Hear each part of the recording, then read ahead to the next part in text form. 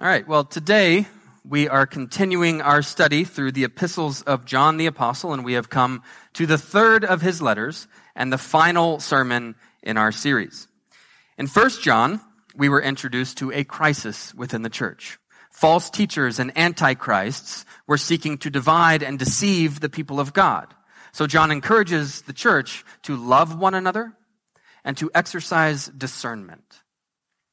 In 2 John, we learn that these false teachers have actually taken their show on the road. They are traveling from congregation to congregation, spreading heresy. And so John writes to say, do not receive them. So now we come to 3 John. This is the shortest book in the Bible, which is addressed to an individual named Gaius. In fact, relative to the other letters, 3 John is full of names. The letter is addressed to Gaius. It was most likely delivered by Demetrius, and the content is concerning a man named Diotrephes.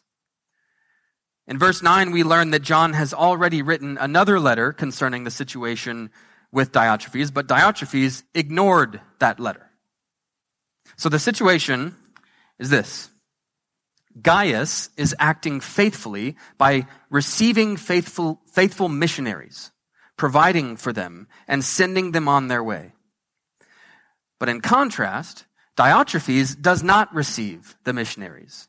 And he even goes one step further by preventing other people from doing so.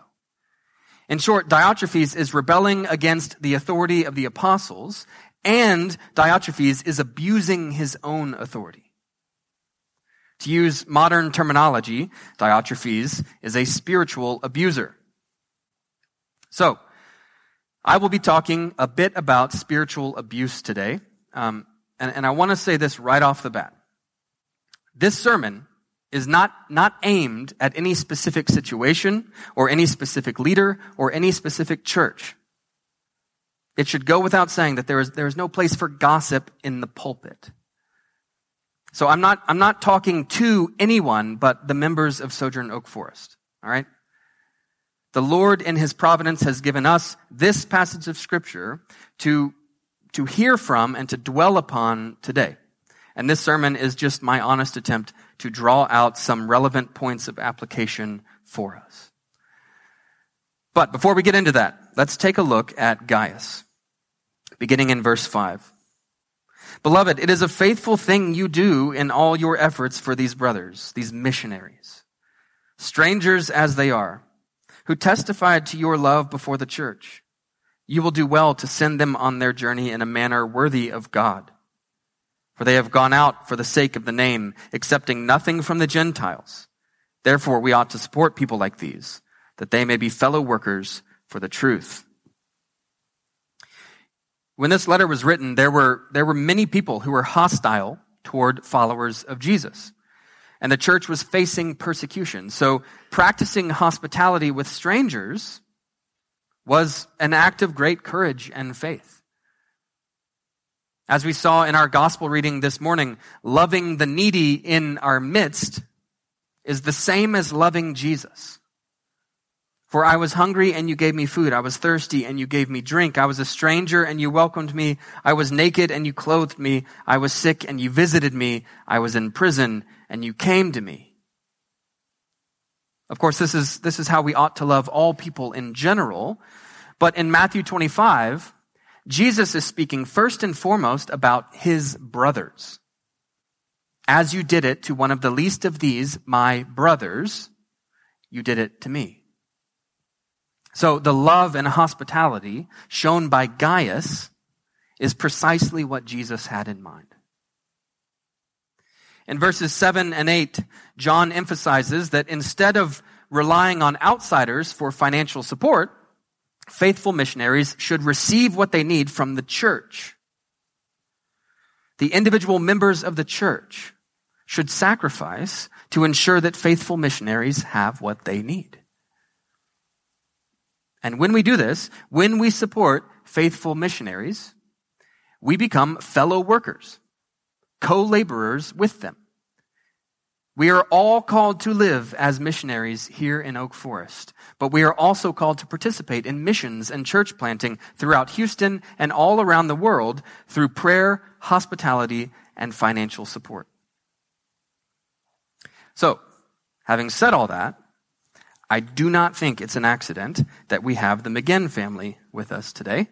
The McGinns are faithful missionaries who have come to Houston for a few months for precisely what Gaius was providing: love, encouragement, hospitality, a listening ear, a humble ear, and, yes, financial support. So whether or not you know the McGinns yet, we're going to welcome them into our church family by welcoming them into our homes. And as far as it depends on us, let's commit as a church family to send them back to Europe with everything they need. Amen? All right. Okay. In contrast to the humility, generosity, and hospitality of Gaius, Diotrephes is proud, unwelcoming, and selfish. Gaius welcomes the traveling missionaries, and Diotrephes does not. In fact, Diotrephes threatens to excommunicate those who follow in the footsteps of Gaius. He threatens to kick them out of the church.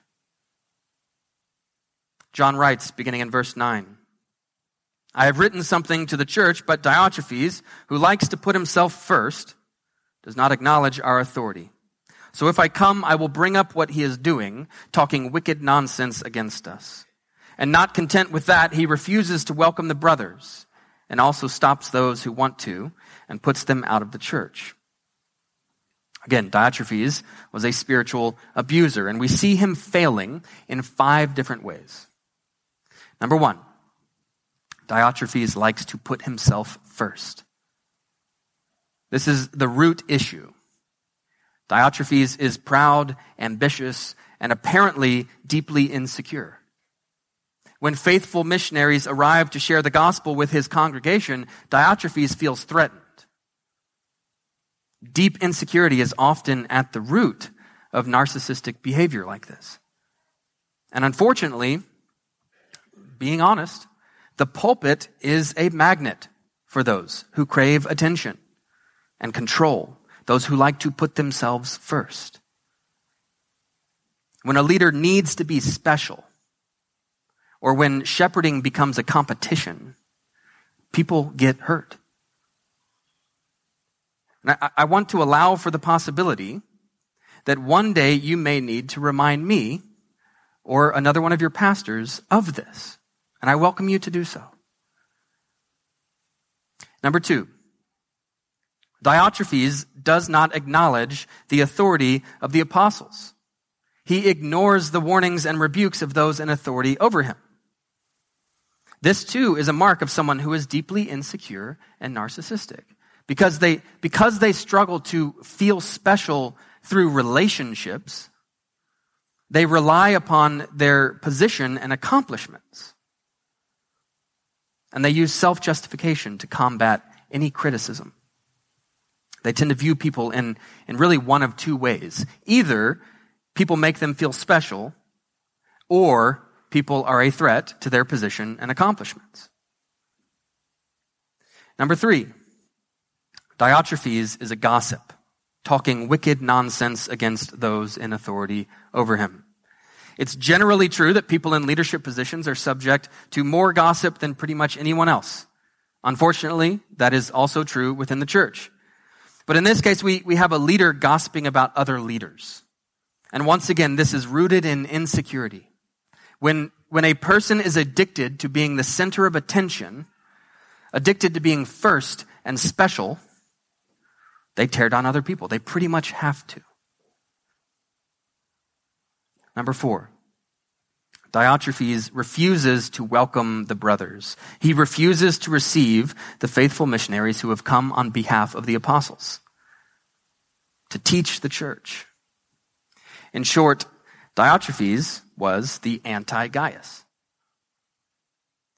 And number 5, Diotrephes abuses his authority by removing church members for his own personal gain and self-protection.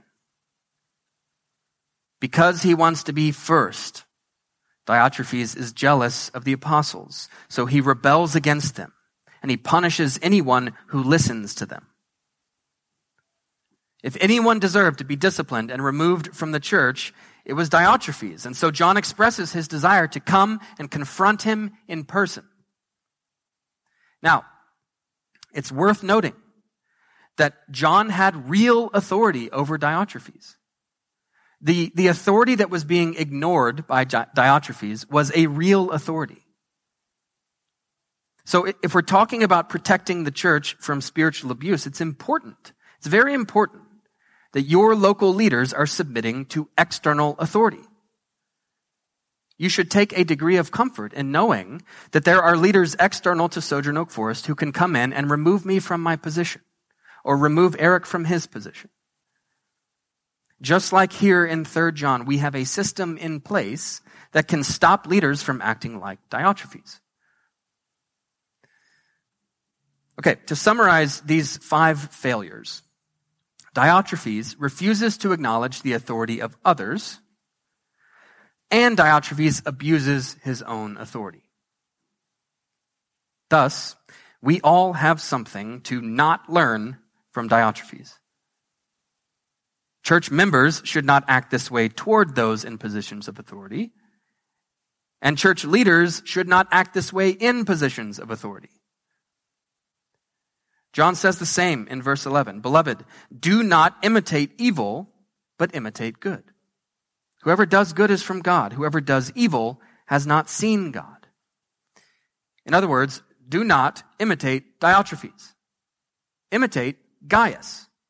Do not be proud. Do not rebel against proper authority. Do not gossip. To act this way reveals that we have not seen God as he truly is. Rather, we should be humble and obedient and hospitable. Now, how can we as a church protect ourselves from spiritual abuse? I realize it's a bit strange for a church leader to be asking and answering that question, but I'm going to give you a few tools today so that, God forbid, you can identify abusive leaders and protect yourselves from them. First and foremost, no matter what role we have within the church, we all need to be following in the footsteps of Jesus. Church leaders need to remember that Jesus humbled himself and placed his people ahead of himself. He always acted in the best interest of them. He always acted in the best interest of the church.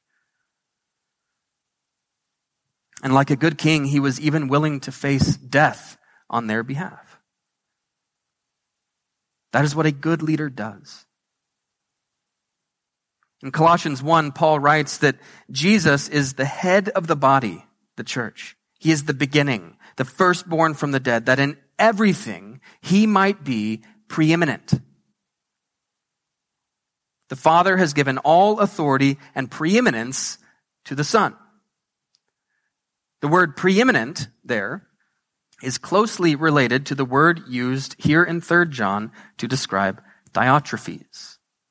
Diotrephes wants to be preeminent. But Jesus is the preeminent one. Diotrephes wants to be first and highest.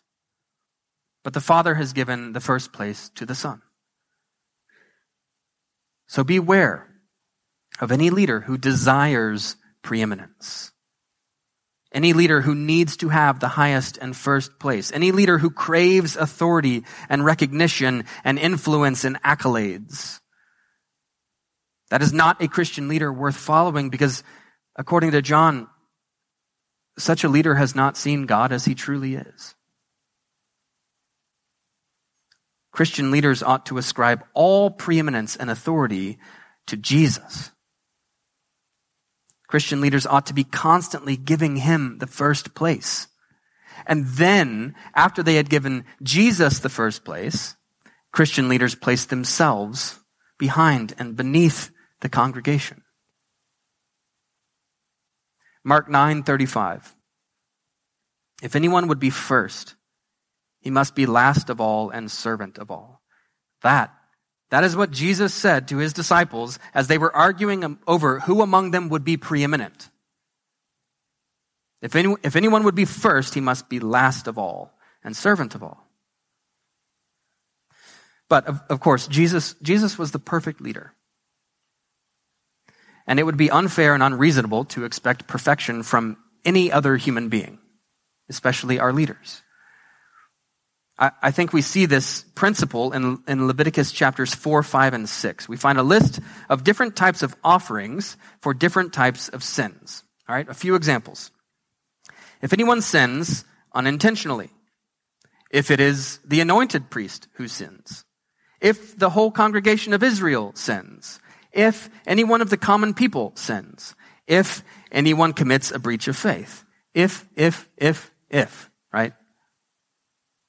But in chapter 4, verse 22, it reads, when a leader sins. Not if, when a leader sins. Here's the thing. Whenever a person assumes a position of authority, the question is not if they will make a mistake. The question is when they will make a mistake. We need to remember this when relating to those in authority. We are not looking for perfection. However, we can know and identify when a leader needs to be preeminent. The desire to be highest and first will destroy the fellowship of the church. That is true of every church member, but especially of its leaders. So we should watch out for leaders who lust for leadership. We should watch out for ambition and pride. We should watch out for leaders who refuse to take advice or receive a loving rebuke. We should watch out for leaders who tear down others with their words. But I think the most powerful thing we can do to protect ourselves from spiritual abuse also happens to be what John has consistently commanded over and over and over again throughout these letters. That we love one another. The most powerful thing we can do is love one another. That may sound overly simplistic, but here's the deal. Christ-like love, a culture of Christ-like love, suffocates narcissism. Narcissism cannot hide or survive for very long within a community like that. And so the most powerful thing we can do is foster a culture of love, a culture of humility, of forgiveness, self-sacrifice, of deep relationship, deep friendship, of committed, steadfast commitment to one another. As Sojourn Oak Forest matures and becomes all that she is called to be in Christ, we are simultaneously inoculating our community against spiritual abuse. And that process, that process of maturation begins with you and me, each and every one of us, deciding, making the decision to love others the way Jesus loved others. Let's pray. Heavenly Father, we live, as you know, in a broken world. And your people, we are often imperfect. We often fail. But God, we thank you that you have not left us there. Jesus, there has never been a leader more deserving of followers. You are the good shepherd, and we ask that you would please guard our fellowship, guard this flock from predators. And Holy Spirit, inspire us to that love and humility and forgiveness and self-sacrifice, and friendship and commitment. Inspire those things in us so that we can be the sort of community that John envisions in these letters. In the name of the Father, the Son, and the Holy Spirit, amen.